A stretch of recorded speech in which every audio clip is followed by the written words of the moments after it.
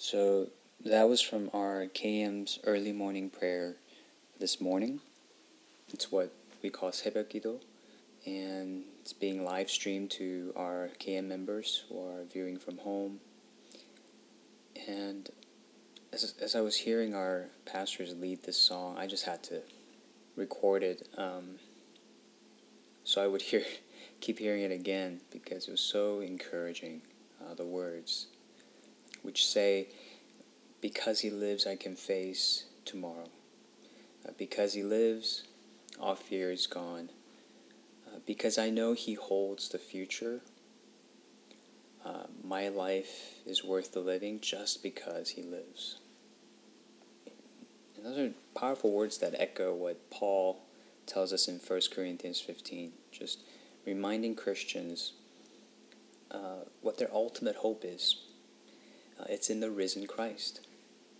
That's what he means when he says, "For I delivered to you as of first importance what I also received, that Christ died for our sins in accordance with the Scriptures, that he was buried, that he was raised on the third day in accordance with the Scriptures, and that he appeared to Cephas, then to the 12. Then he appeared to more than 500 brothers at one time, most of whom are still alive, though some have fallen asleep. Then he appeared to James, then to all the apostles. Last of all, as to one untimely born, he appeared also to me." Jesus rose from the grave. That's what gives us this very unworldly idea of hope. Because hope, in the biblical sense, is not at all what we commonly mean by wishful thinking or optimism or idealism or naivete. Hope is holding on to what we know is true, what we know is certain in the face of uncertainty. Right? And the means by which we do that, you can say, is by faith. Okay, but what is it that we're holding on to by faith? Hope. Hope in what? Or in whom? In the risen Christ. And if Christ has not been raised, then our preaching is in vain, Paul says, and your faith is in vain. We are to be most pitied in the world if Christ has not been raised. Because in a sense, Christians are the most hopeful people on the earth. We're talking about not only realizing that death is certain, but that life after death is certain as well. And this is something that not only Christians can really hold fast to. This hope can be offered and can be received and is offered to everyone. That's why later on Paul says in that same chapter, "The first man was from the earth, a man of dust. The second man is from heaven. As was the man of dust, so also are those who are of the dust. And as is the man of heaven, so also are those who are of heaven. And just as we have borne the image of the man of dust, we shall also bear the image of the man of heaven." He puts humanity under one umbrella without distinction. And we're either going to be solely belonging to the first man, or we can by faith belong also to the second man, the man of heaven. And if we are of this second man, this man from heaven, then we will also bear his image. The Imago Dei, the image of the triune God, of eternal love and fellowship within himself, with one another, within his triune existence. And we will therefore endlessly and forever be in relationship with him and with one another. And so the gift of eternal life really is a means to that end. Everlasting love, everlasting fellowship, and really holding fast to the thing that we are holding fast to now in the midst of our crisis. People that we care for, people that we love, relationships. That's what we're made for, and that's what God is redeeming his people for. All of this was really being poured back into my meditations, my reflections, my soul, just through that chorus from Because He Lives. So I had to record that and share that with you. And that's another thing, the really powerful thing about hymns.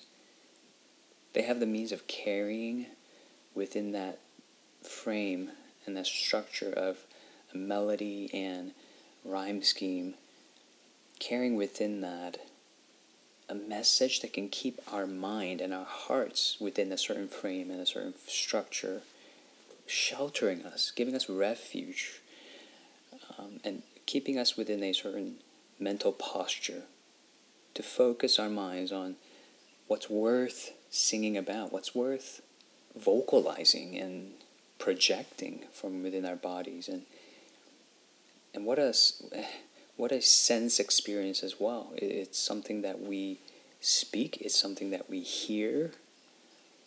If it's sung with others, it's something you see as well. If it's played on an instrument, it's something you touch. So with all of our bodies, we can embody this message of hope, and that's a powerful, powerful thing.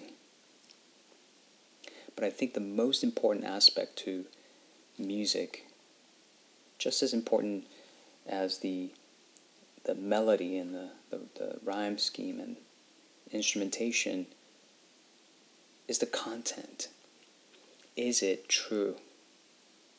Is it true? Then we can go about answering, is it worth truly singing about and embracing? So I think that's something we can be thinking about today. What am I singing about? What is my body harmonizing to and in sync with? And I hope that for you and me as believers, we would be pressing into the hymns that we love, the timeless hymns that have stood the test of time, that people have been singing through plagues and through world wars, through sickness and through diseases and deaths. People have been singing these hymns, holding fast to our one Lord, in one Spirit, by one faith. And tonight, actually, one of my favorite modern hymn writers, Keith and Kristen Getty, are going to be holding a hymn sing on Facebook Live. I think it'll be 6 p.m.-ish Eastern Standard Time, and I'll be watching that. I hope you join me with your family. I think they'll also be joined with their 4 little women, their 4 little girls, and it will be a very family-friendly event. I'll share the link with you on Facebook. I don't know, maybe I can host a watch party. I'm not sure if that would be possible, but I really want to encourage you all, especially parents with children, begin to flood your living room with songs,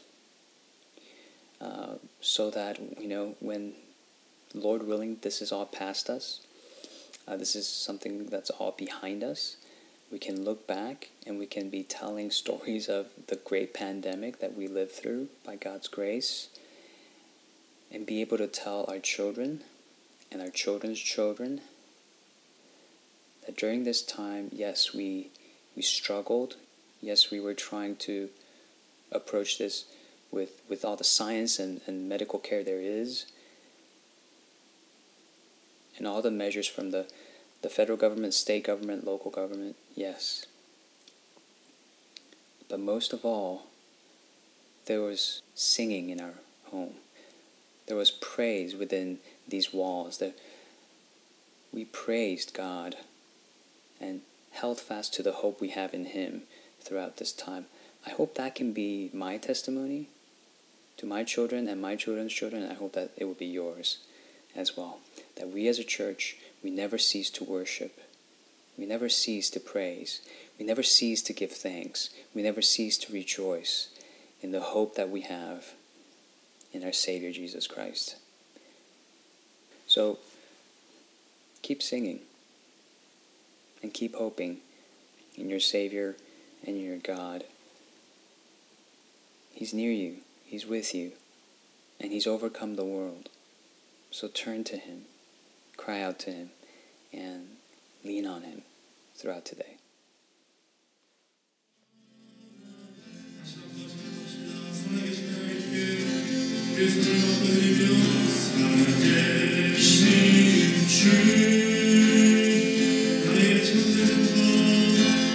나의